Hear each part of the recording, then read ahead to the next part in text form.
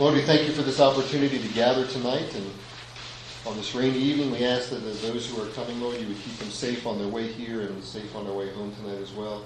We thank you for Michael and for the preparation he's done, Lord. We pray that you would be sensitive to your leading tonight, Lord, and that your message would come through him clearly to us here, that we would leave tonight with something more than what we came with, Lord. We just thank you and praise you and just dedicate this time to you and ask you to take control of this time. In Yeshua's name. Amen. Amen. So if we could start with the reading of the Word. Aaron. And we're looking at Matthew 27. I believe we're starting in verse 4, I believe it is. It's either 3 or 4. I'm trying to... So you're in the sheet 3. 3, then. I guess it's 3. That's right. And we're going to go through verse 25. Then, when Judas, who had betrayed him, saw that he had been condemned, he felt remorse and returned the 30 pieces of silver to the chief priests and elders, saying, I have sinned by betraying innocent blood. But they said, what is that to us? See that yourself. And he threw the pieces of silver into the temple sanctuary and departed. And he went away and hanged himself. The chief priests took the pieces of silver and said, it is not lawful to put them in the temple treasury, since it is the price of blood. And they conferred together and put money on the potter's field as a burial place for strangers. For this reason, that field has been called the field of blood to this day. Then that which was spoken through Jeremiah the prophet was fulfilled. And they took the 30 pieces of silver, the price of the one whose price had been set by the sons of Israel. And they gave them for the potter's field as the Lord directed me. Now Yeshua stood before the governor, when the governor questioned him, saying, are you the king of the Jews? And Yeshua said to him, it is as you say. And while he was being accused by the chief priests and elders, he did not answer. Then Pilate said to him, do you not hear how many things they testify against you? And he did not answer him with regard to even a single charge. So the governor was quite amazed.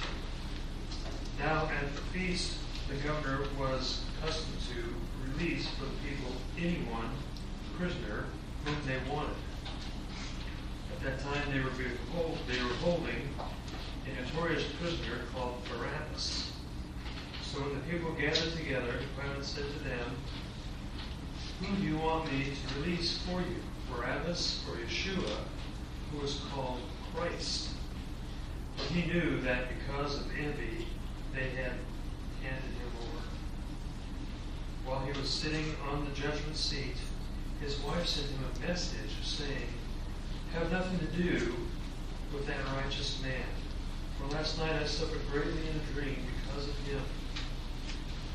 But the chief priests and the elders persuaded the crowds to ask for Barabbas and put Yeshua to death. But the governor said to them, which of the two of you do you want me to release for you? And they said, Barabbas. Pilate said to them, then what shall I do with Yeshua, who is called Christ?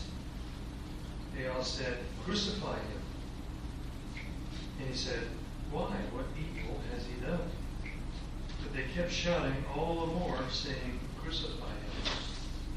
When Pilate saw that he was accomplishing nothing, but rather that a riot was starting, he took water and washed his hands in front of the crowd, saying, I am innocent of this man's blood. See to that yourselves. And all the people said, his blood shall be on us and our children. Then he released Barabbas for them, but after having Yeshua scourged, he handed him over to be crucified. Thank you. So, I wanted to talk again about Matthew and spotlight, per se, a specific scripture in Matthew again that we've talked about before, or that is probably familiar to you. So one of the key parts of Matthew, if you don't know, is Matthew 16.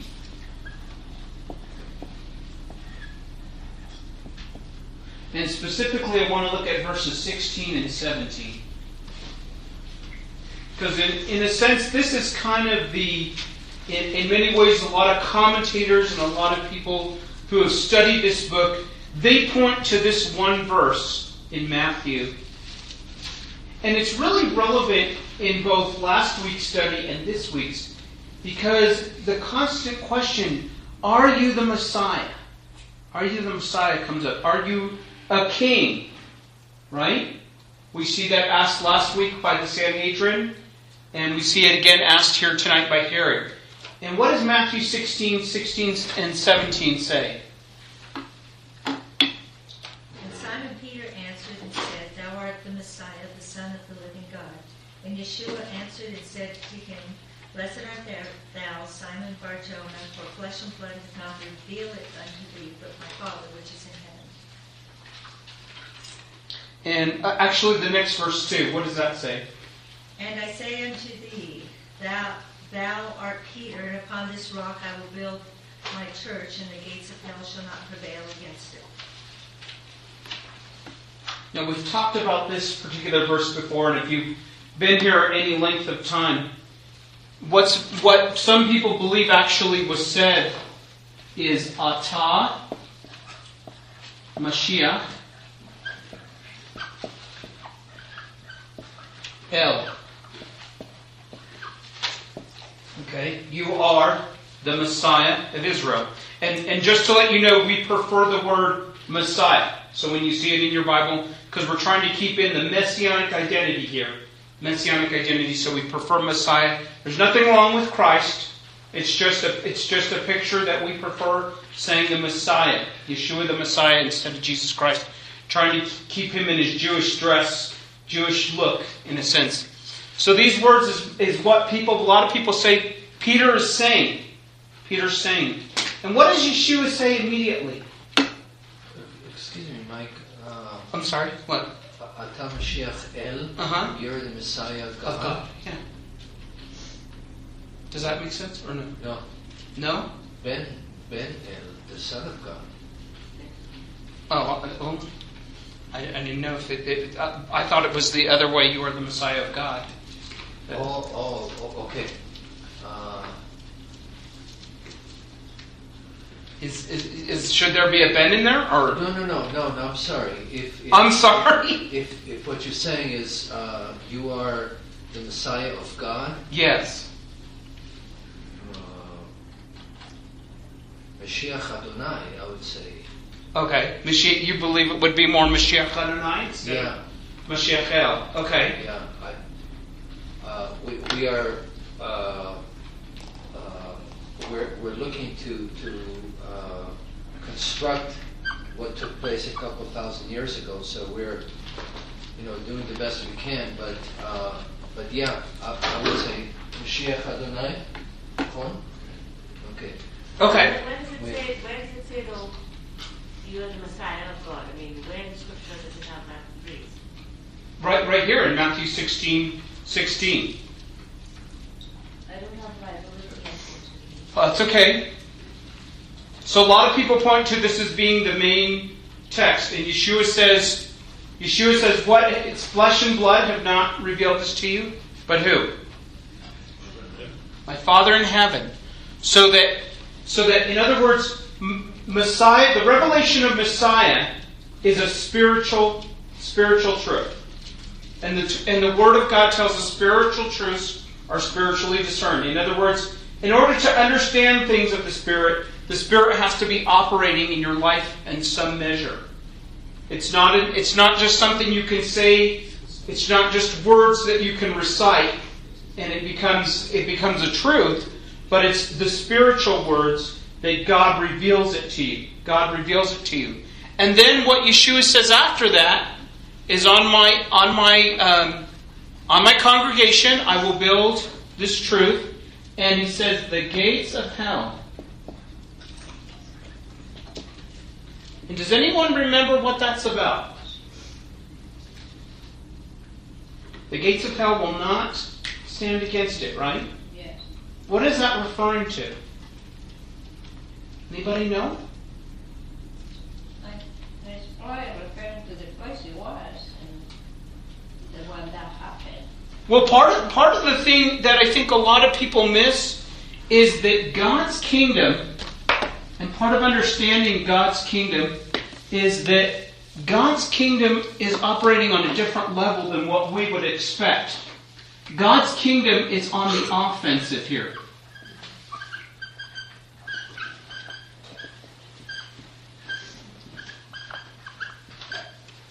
And it's kind of this idea that everyone understands what it means when one kingdom invades another kingdom, right? We see that throughout Scripture. Syria came up and fought against Israel. Or Egypt came up and fought against Judah.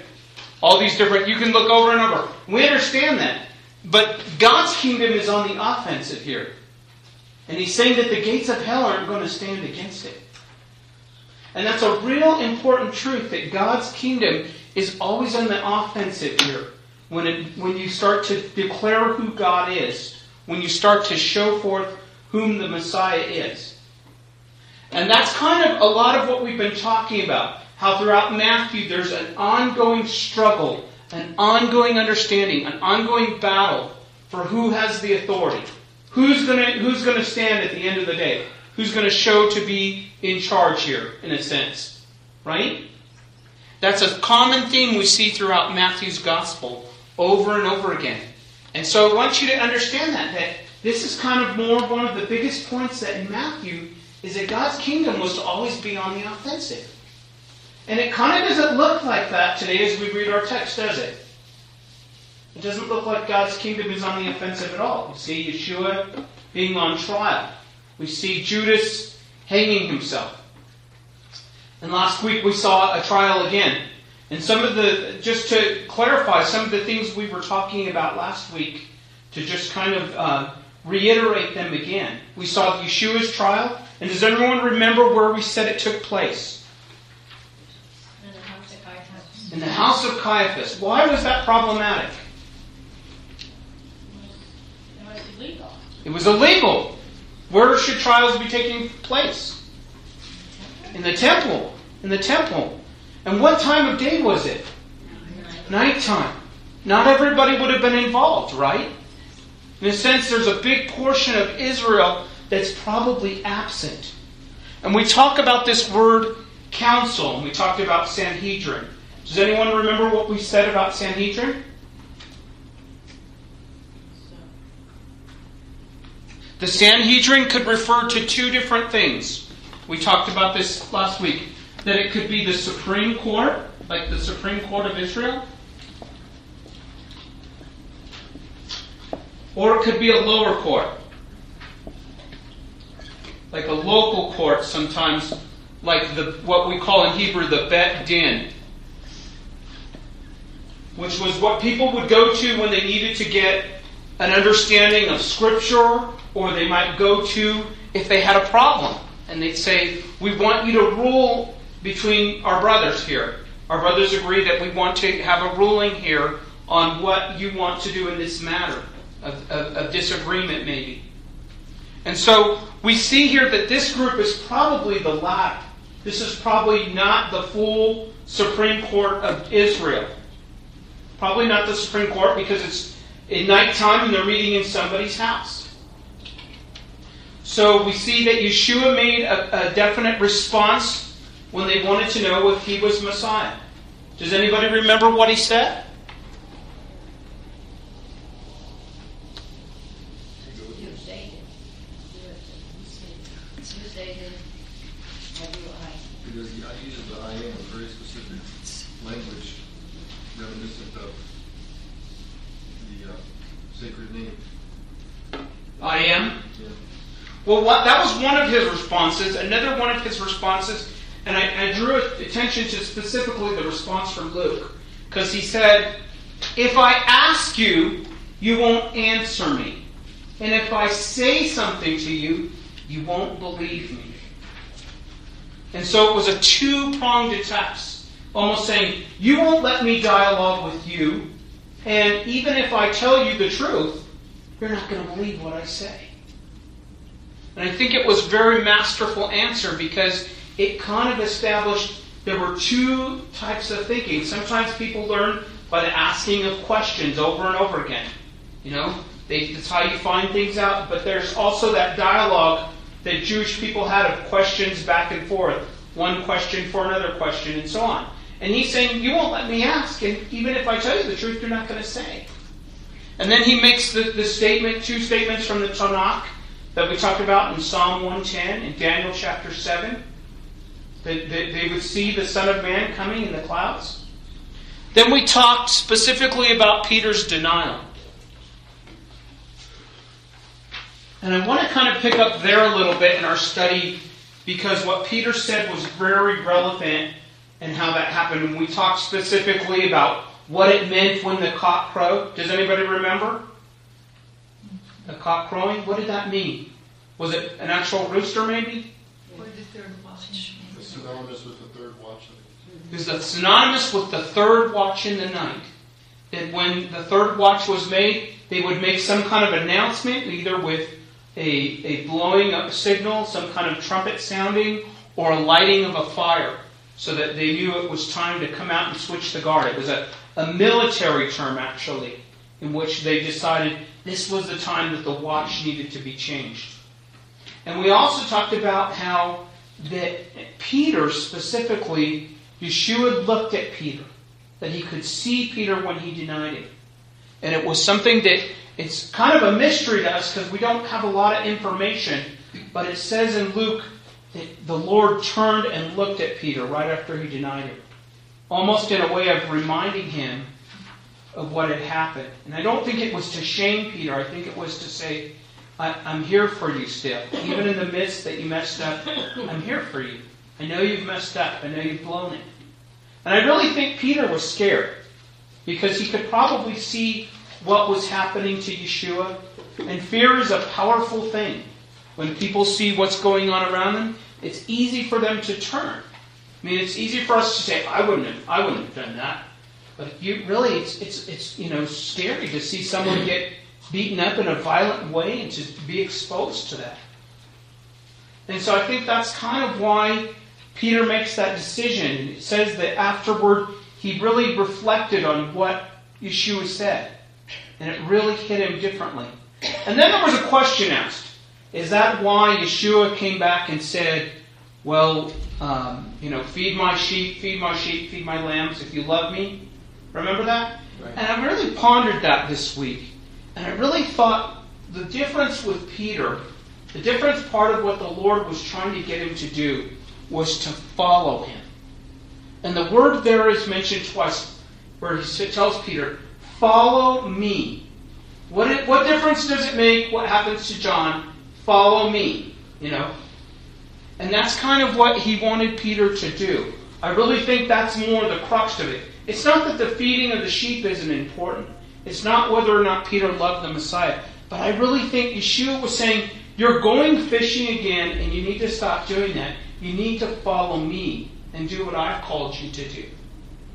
And it's really important. Sometimes people have a calling on their life that they need to fulfill what God's called them to do. And a lot of times, in the midst of struggle, we sometimes forget, what was that assignment the Lord gave me? And it's really important that I think the Lord wants us to follow Him no matter what's going on, no matter what's happening in our life, no matter what kind of struggles we have. And there will be times where we'll get down, and there will be times where we'll struggle and have these questions of faith. But I think for the Lord and Peter, He wanted Peter to follow Him. And in John chapter 21, He says it twice. Verse 20 and verse 23, follow me, Peter. I want you to just keep following me, and I want you to see where I'm going and what I'm doing. It's interesting, Michael, that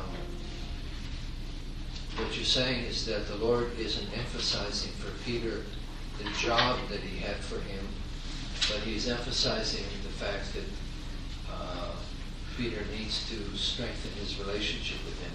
Well, because I think for a lot of times we get consumed in our identity of what we're doing, what we have to do, and we sometimes forget who we are in the Lord, and that the Lord loves us, and we need to remember where we get our strength and where we get our ability to even do things for the Lord. And sometimes we're so busy doing that we can at times forget. And it's not that doing isn't important. It's not that the Lord didn't want him to feed the sheep. I think that is very important, to feed the sheep. But he wanted Peter to first start by learning to follow him, I think. And I really think that's kind of in the contrast as we look at these two individuals, these two people that specifically, Peter, who denied the Lord and really in a sense struggled in this area. And then we see contrasted immediately with Judas and what Judas was going through. And a lot of people sometimes say, why was Judas, it's kind of a mystery. Why was Judas condemned? Why was there no hope for Judas? Why was there no hope at all for this man who made these choices? And I know it's something a lot of people struggle with. How can one person truly be condemned? And he even understands he's condemned. And I wanted to look at just who is Judas tonight. Because I think we know, who do we know Judas to be? A thief. A thief, okay. What else do we know about this Judas? A liar. Okay, a liar. What else do we He's manipulative. Okay, we see that he's manipulative. I mean, he wants Jesus to do what he wants, to fulfill what he wants, instead of him submitting to Jesus. Okay. What else do we know about it? He was one of the 12 that were sent out to tell the towns of Jesus where Yeshua was headed towards. He's one of the 12. That's a big one. And what did one of the 12 have power to do? Cast out devils. Cast out devils. And Yeshua spent all night in prayer before he selected these guys, including Judas. And even later on we see in John 6, he says, but one of you has a demon. And I don't want to speculate what that looked like or where the demon was. Was he in Judas? Was he oppressing? Because there's all, you can get into the whole adjectives of that. I mean, the adverbs of it. Was he on him? Or prepositions, I guess I'm trying to say. Prepositions. Was he on him? Was he in him? Was he oppressing? I don't know what that looks like, but I'm just saying, Yeshua says he had a demon. He had a demon. And it's interesting not only what these things we know, because a lot of these things we know from the New Testament, right? But I wanted to look at what the Tanakh has to say about Judas. Because the Tanakh, we see Yeshua making reference to what we know about Judas from the Tanakh. And I think that's very eye-opening when we look at Judas, when we look at him. And one of the first scriptures that I was led to was this passage in John chapter 12, or 13, John chapter 13, and verses 18 through 21. John chapter 13, verses 18 through 21. And while someone's turning there, I'll set the context. The context is the Last Supper, and Yeshua has just given the disciples an example, right? Does anyone remember what example that was? He washed their feet. And do you notice that Judas is still there? He even washed Judas's feet.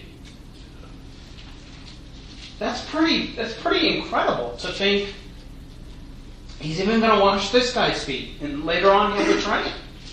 And he even knows that Judas is going to betray him. But let's read this, John 13, 18 through 21. Don't be shy, anyone who has it.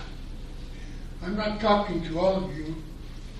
I know which ones I have chosen, but the words of the Tanakh must be fulfilled, that saying, the one eating my bread has turned against me. I'm telling you now before it happens, so that when it does happen you may believe that I am. Yes, indeed, I tell you that a person who receives someone I send receives me, and that anyone who receives me receives the one who sent me. That's a great promise in Scripture. And I hope that's one everyone knows very well. If the Lord sends you, it's almost that when people receive you, they receive the Lord. And it's the same thing. Those that receive a prophet's message will also receive the same thing. They'll receive you because you speak as a prophet for the Lord. And that's simply just to declare the Word of God. It's not about like, I know what's going to happen tomorrow or something like that. And so we see here in this passage, Yeshua is commiserating over what's going to happen. And he makes a quotation. He who sits at the table with me will be lifted up against me. And so let's look at that. Psalm 41. Psalm 41 verse 6. Because Yeshua is saying this is speaking of Judas. Right? And so it's important to know not just what we know about him, but what does the Tanakh say about Judas? Psalm 41 verse 6. Rachel?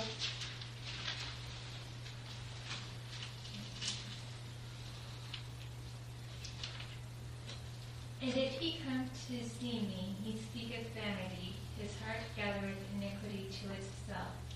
When he goeth abroad, he telleth it. I don't think that's, maybe it's 41.9. I'm sorry, 41.9. Okay. Yea, mine unfamiliar friend, in whom I trusted, which did eat of my bread, hath lifted up his heel against me. And I started to dig into the Hebrew here, and I thought the word for friend was quite interesting. And I won't try to pronounce it, but it comes from the word shalom, it looks like. It comes from the word shalom. I'm not sure if that's correct or not. Yeah. Yes. How do you pronounce that? Is it shalom? Oh, shlomi. Shlomi? Yes. This is the word here for friend. Ish shlomi. Ish shlomi. So the ish, meaning the man or the man of peace. My piece, isn't it? Of my peace, the man of my peace, yes. And this is the word here that's translated friend. And here the word has lifted up was interesting too. And it looks like that's from the word gadol. Yeah. But I think it's gadol, is that right? Igdil. Igdil? Yeah.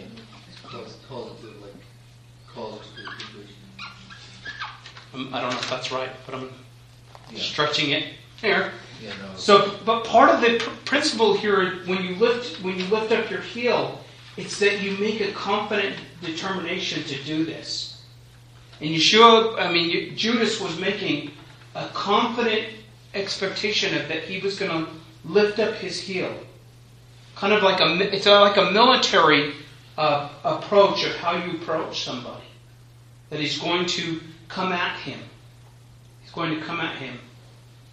So when we look at not only this passage, but what it says, because in Acts chapter 1, we read also about the death of Judas, and it says that he fell, and it says that Peter says that this was to fulfill Scripture, right? Acts chapter 1, that Judas, and I thought it was really interesting when we dug into Psalm 69. Let's look at we looked at that briefly a couple weeks ago, because we talked about part of the reason Messiah is going through this is to fulfill Scripture. Okay, Messiah had to be betrayed according to the Scriptures, and over again in the garden, when Yeshua was in the garden, he said, "This is done so that it would fulfill the Scriptures." And Psalm 69 is one of the scriptures it points to. And I wanted to look at what it said about Judas in Psalm 69, and specifically verses 25 through 28. 25 through 28.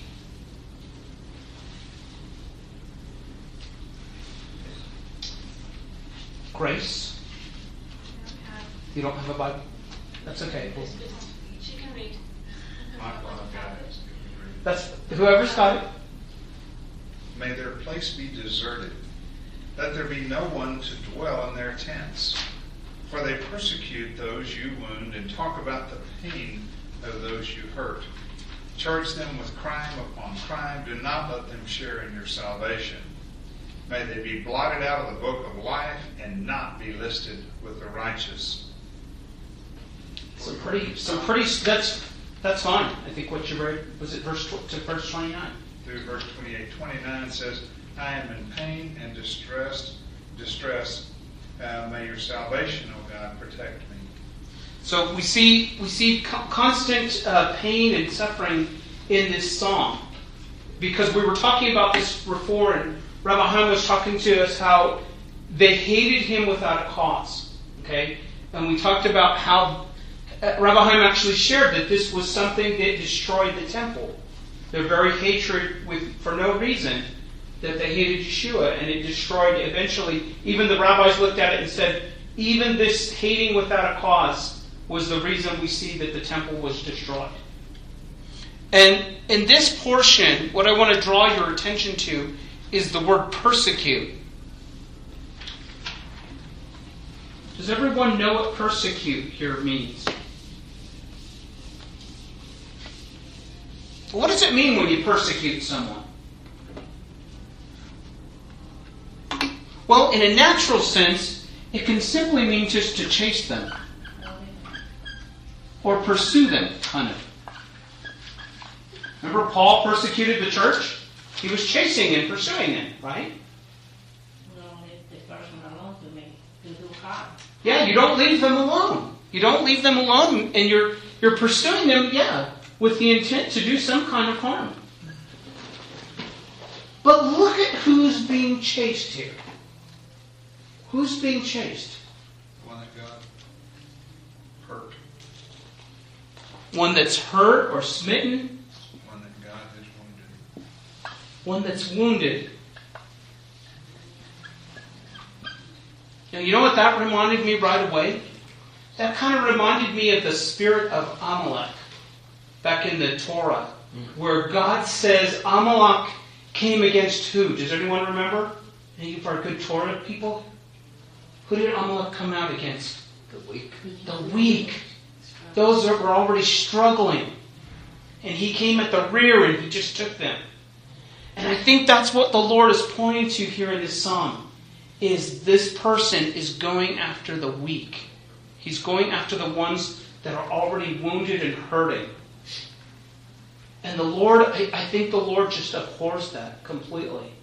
When someone would pursue, someone would want to harm someone that's already hurt already. What did Yeshua say?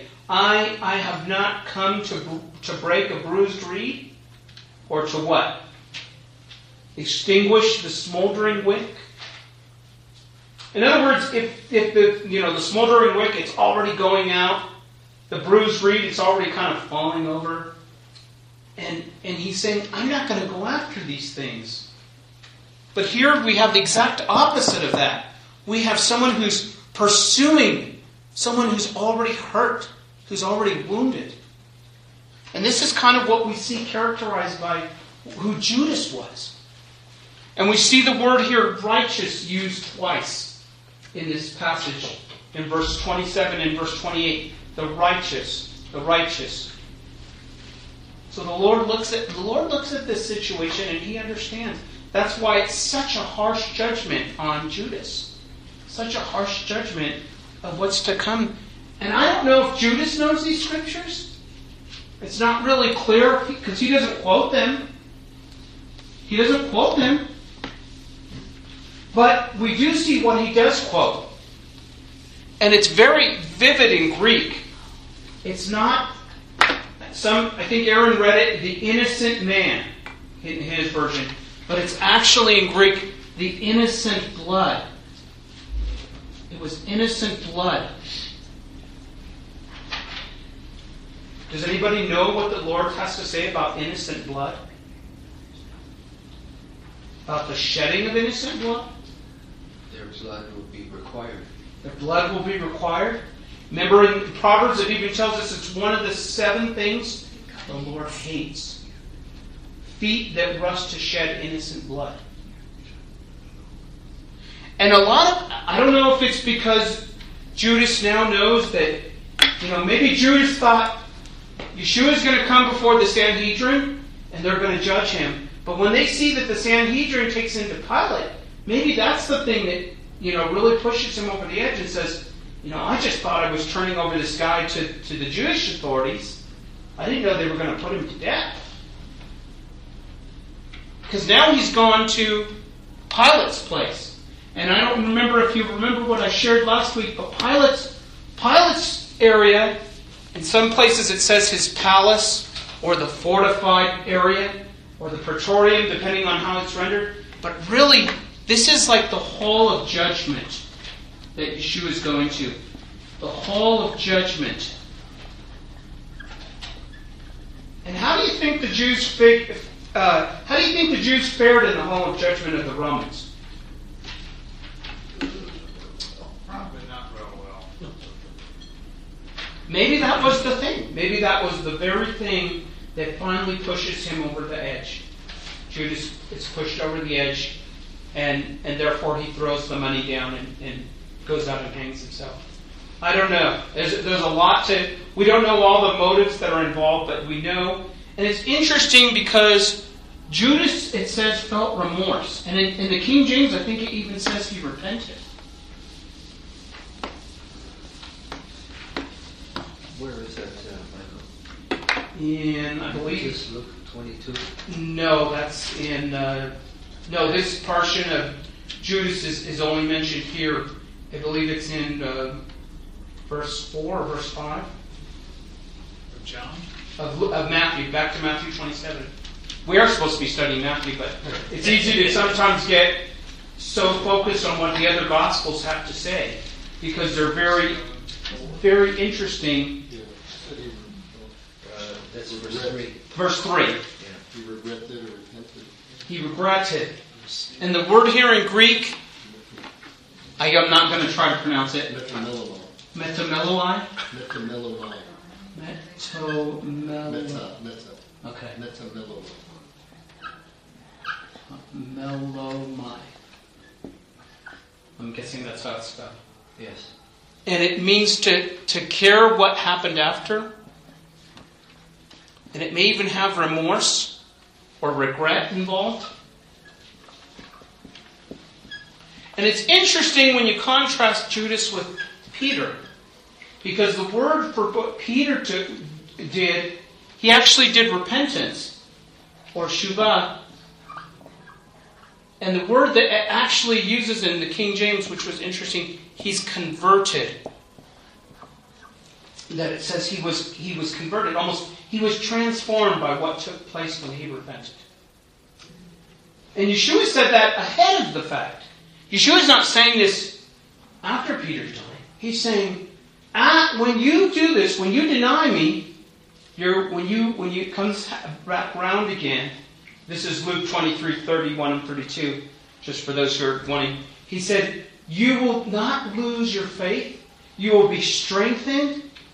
You will be able to strengthen your brothers, and you will repent. You will turn around and you will be converted, is what it says in the King James. And it's that idea that he's transformed his life.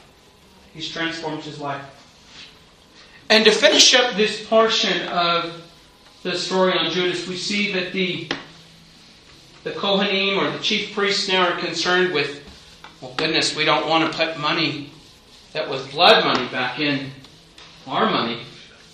So they decide to buy a field, and it says, and thus was it said, verses 9 and 10, this is just as Jeremiah said it would be, according to the Scriptures. And I thought this was really interesting, because I looked at the Scripture in Jeremiah, and it didn't seem to fit. It didn't seem to fit what it was saying here. And part of the picture, I think, here is Jeremiah's thinking, or Matthew, who's writing this gospel, is thinking of several scriptures about Jeremiah. Several scriptures, especially Jeremiah 18, where Jeremiah goes to the potter. And he talks about what kind of judgment will happen on Israel. And I think he's speaking about Jeremiah 19, how Jeremiah is to buy said pot and break it in front of everyone so that they will see this as an example of what happens to the potter. And then we see specifically the area of Jeremiah 32, how the Lord appointed Jeremiah to buy a certain field. And it was kind of crazy why he bought that field and how he told him to buy this field, because he said, this field I want you to buy even though it looks like everything bad is going to happen here. I want you to buy this field anyway. And it was really a step of Jeremiah's faith to really buy this field. And so there's a lot of scriptures, and we see from Zechariah 11, and that's the one that's not in your notes, Zechariah 11, 12, and 13, where Zechariah was caring for the sheep, and he was paid the 30 pieces of silver. So I don't know how that all fits together. It's very interesting. If anything, I have more questions. I have more questions about this passage that Matthew's talking about. And it may just be trying to show us a broad picture of several scriptures. That's the only conclusion I could really come to after looking at that. And so, like I said, the only one that wasn't included was Zechariah 11. For some reason, that one got left out of your notes. So then we come to the judgment before Pilate. And it's really interesting that this judgment before Pilate is spoken of in Scripture, but not in the Gospels. I thought it was interesting that Paul wanted to tell Timothy that this was a powerful testimony. And I'd like someone to read that, 1 Timothy chapter 6, and verse 13 through 15. Because I really liked how Paul put this testimony that would come forth through Messiah. And I think it really sets the stage of how we look at this passage. If we see this passage as what Yeshua is doing is a testimony. 1 Timothy chapter 6, verse 13. Paul's instructing a young man, Timothy, on how to be a pastor. And here's some of the instruction he gives him. Verses 13 through 15. David?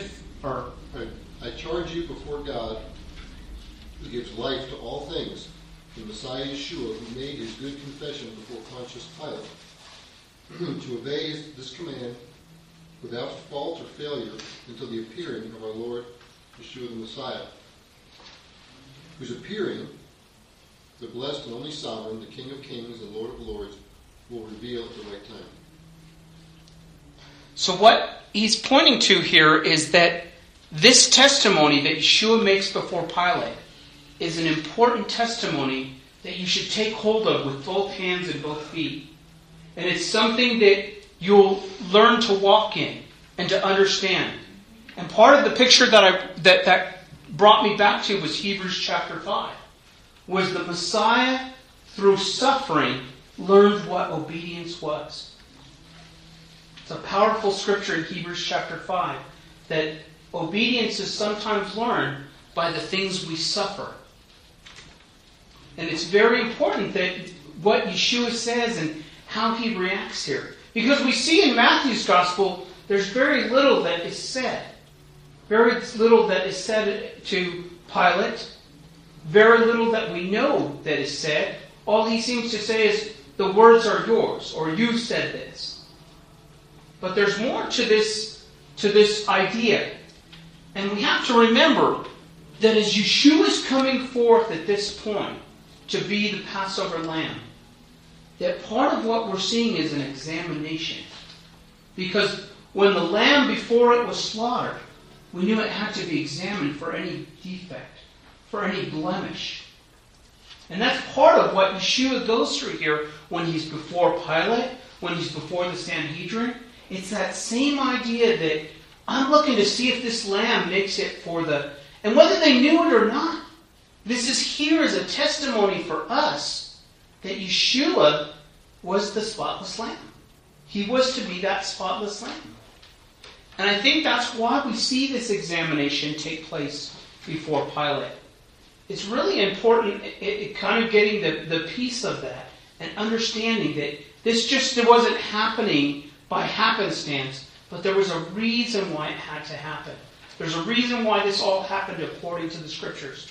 And remember, when we look back at John's Gospel, it was kind of interesting because it said at the end of last week, we talked about it, the Jews wouldn't even go into the Hall of Judgment, right?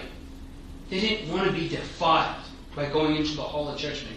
And so there's this picture that I don't think we get from the other Gospels, that Pilate goes back here and he's having a conversation in the hall with Yeshua. And then he comes out here and he talks to the chief priests again.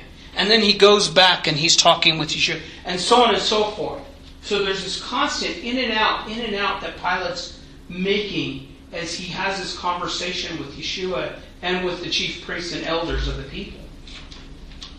And it's not something I think you always remember or have in mind when you look at the other synoptic Gospels. And that's why it's so important to look at the entirety of what all the passages say and kind of draw more out. And that's what I've tried to do. And so we see the different accusations. And specifically Luke lists all the accusations that they brought to Pilate. Let's read them. Luke 23, verses 2 through 5.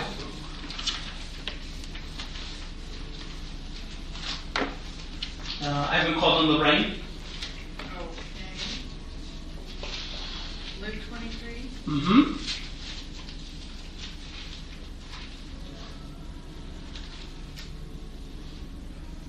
Let's read verses 2 through 5, the accusations that they brought to Pilate.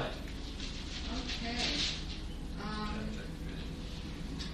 And they began to accuse him, saying, "We have found this man subverting our nation.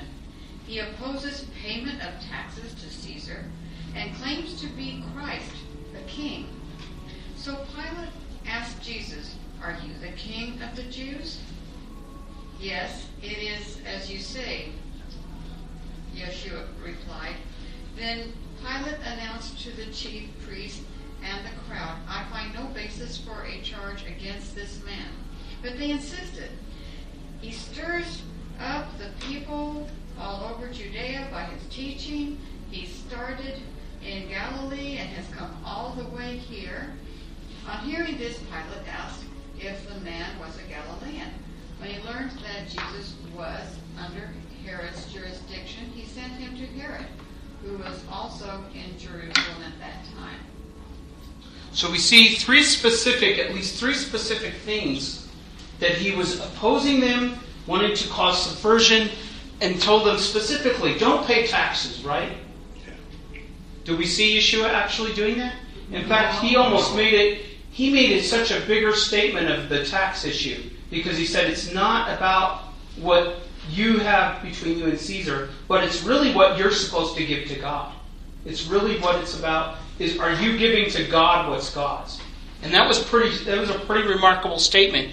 Did Yeshua claim to be a king? Well, yes, he did, but that's something that we'll get to in just a minute. And then the last thing, he's inciting the people with his teaching. Trying to get them stirred up and excited about what he's saying. And maybe he did get them stirred up and excited, but it wasn't to the degree they were trying to say. Which they were trying to say that Yeshua is trying to bring upheaval, bring a revolt. And so I think it's important to look at each of these charges, because Pilate says, "I find no fault in him." I find no fault in him. And that's in a sense making that, whether he knows it or not, he's saying he's the spotless lamb. He's the spotless lamb. Whether he even knows he's saying it or not. And we see that in the Greek, we have some other interesting things here that come to bear. Specifically, this idea that it was his habit or his custom to let someone go.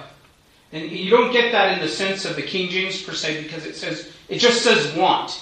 He's something he wanted. But this was actually something that Herod would do. He wanted to let Yeshua go. He wanted to let someone go even during this time.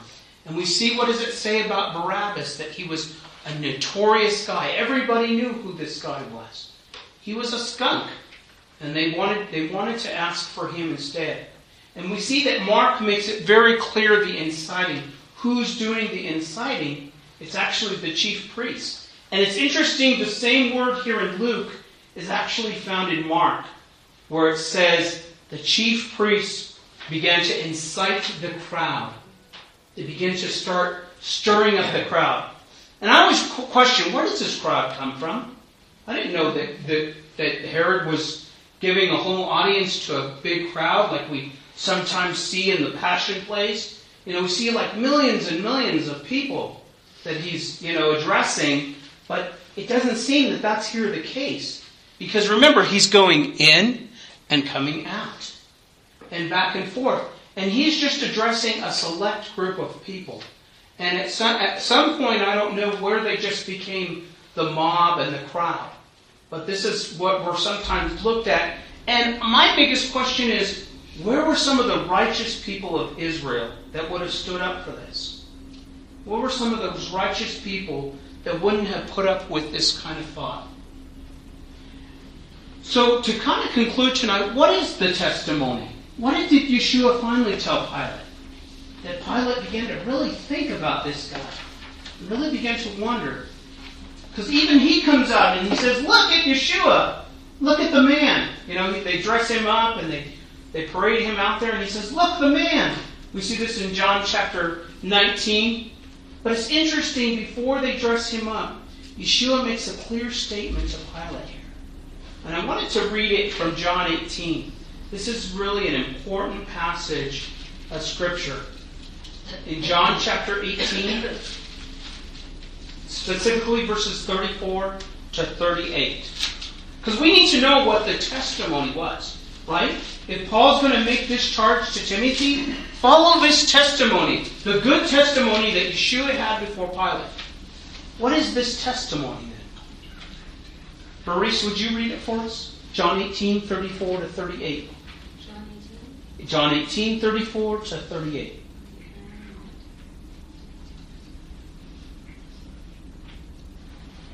You said 13? 18, 34 to 38.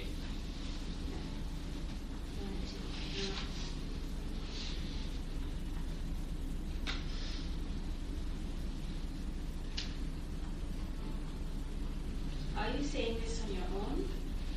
Yeshua answered, or did others tell you about me? Pilate answered, I'm not a Jew, am I? Your own nation and ruling Kohanim handed you over to me. What have you done? Yeshua answered, my kingdom is not of this world. If my kingdom were of this world, then my servants would be fighting so that I wouldn't be handed over to the Judean leaders. But as it is, my kingdom is not from here. So Pilate said to him, are you a king then? Yeshua answered, you say that I am a king. For this reason I was born, and for this reason I came into the world, so that I might testify to the truth. Everyone who is of the truth hears my voice. Pilate said to him, what is truth? And after he said this, he went out again to the Judean leaders. He said to them, and so there's that in and out again. Notice he was having a conversation and he comes back out. And Yeshua makes it very clear about his kingdom. His kingdom doesn't come about through what? Through swords and spears and fighting, right? It's not a physical kingdom where kingdom invades kingdom. But yet we talked about Matthew 16 earlier. We said Yeshua's kingdom is on the offense, right? Constantly supposedly being on the offense. And there's a big piece of that which she read in that passage where he said, it's those who hear the truth. Those who hear the truth and embrace the truth. And that's such an important value of what Yeshua is trying to picture here with Pilate. This is the testimony that he has before Pilate. My kingdom doesn't come through force, but it comes through whether or not you believe the truth. There's such a battle for what you believe. Do you believe the true things that God says? Or do we believe the lies? And sometimes we believe both, right? And that's kind of messed up too, because you can't really believe both. But there's definitely a battle here for what you believe. And Yeshua is very clear because Herod's a man of force. He knows how to get it done. He knows how to bring about violence. He knows how to give orders in a military sense and get things done. And yet Yeshua says to him, my kingdom doesn't happen like that. And Pilate understands it. That's why he doesn't feel threatened anymore by Yeshua. He's willing to let him go. He's willing to not be, in a sense, a part of what takes place. And so I want to challenge this whole idea once again, because we see specifically, Aaron read to us at the beginning, his blood be on us and our own heads. And so many times we've seen that said about the Jews, that the Jews are now to suffer forever, that the blood of Messiah is to be on their children forever and ever. And it's really not a fair statement, because it's only a small group that's making this point. It's only a small group wanting to push this thing. And they even say something even more scandalous in John 19:15. Let's close with that. John 19:15. Because I know no self-respecting Jew of the first century would ever say these words. Rabbi Haim, John 19:15. Okay.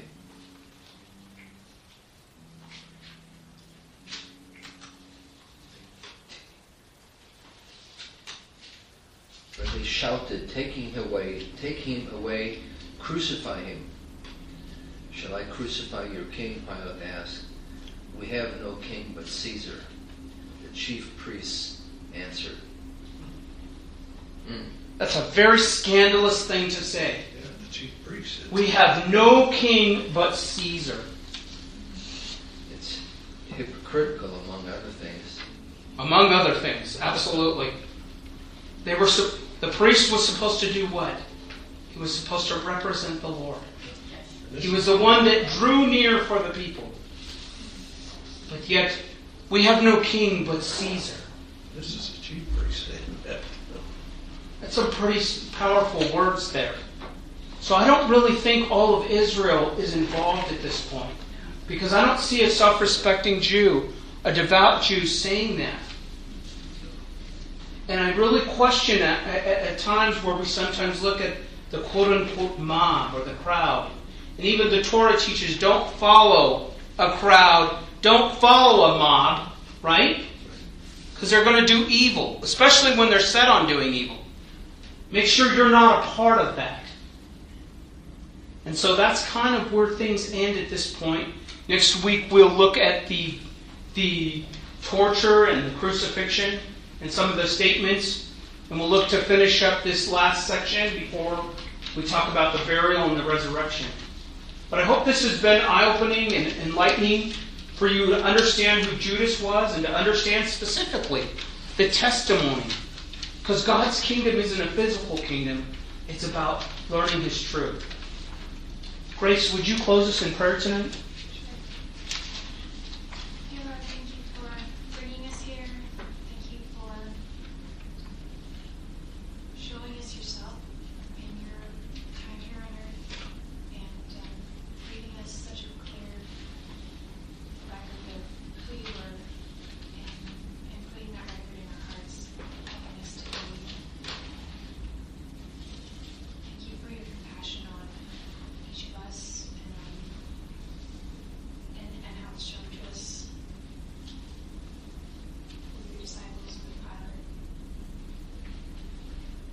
Help us to remember that compassion as we go through this week and to share it with those in our lives. Amen. Amen.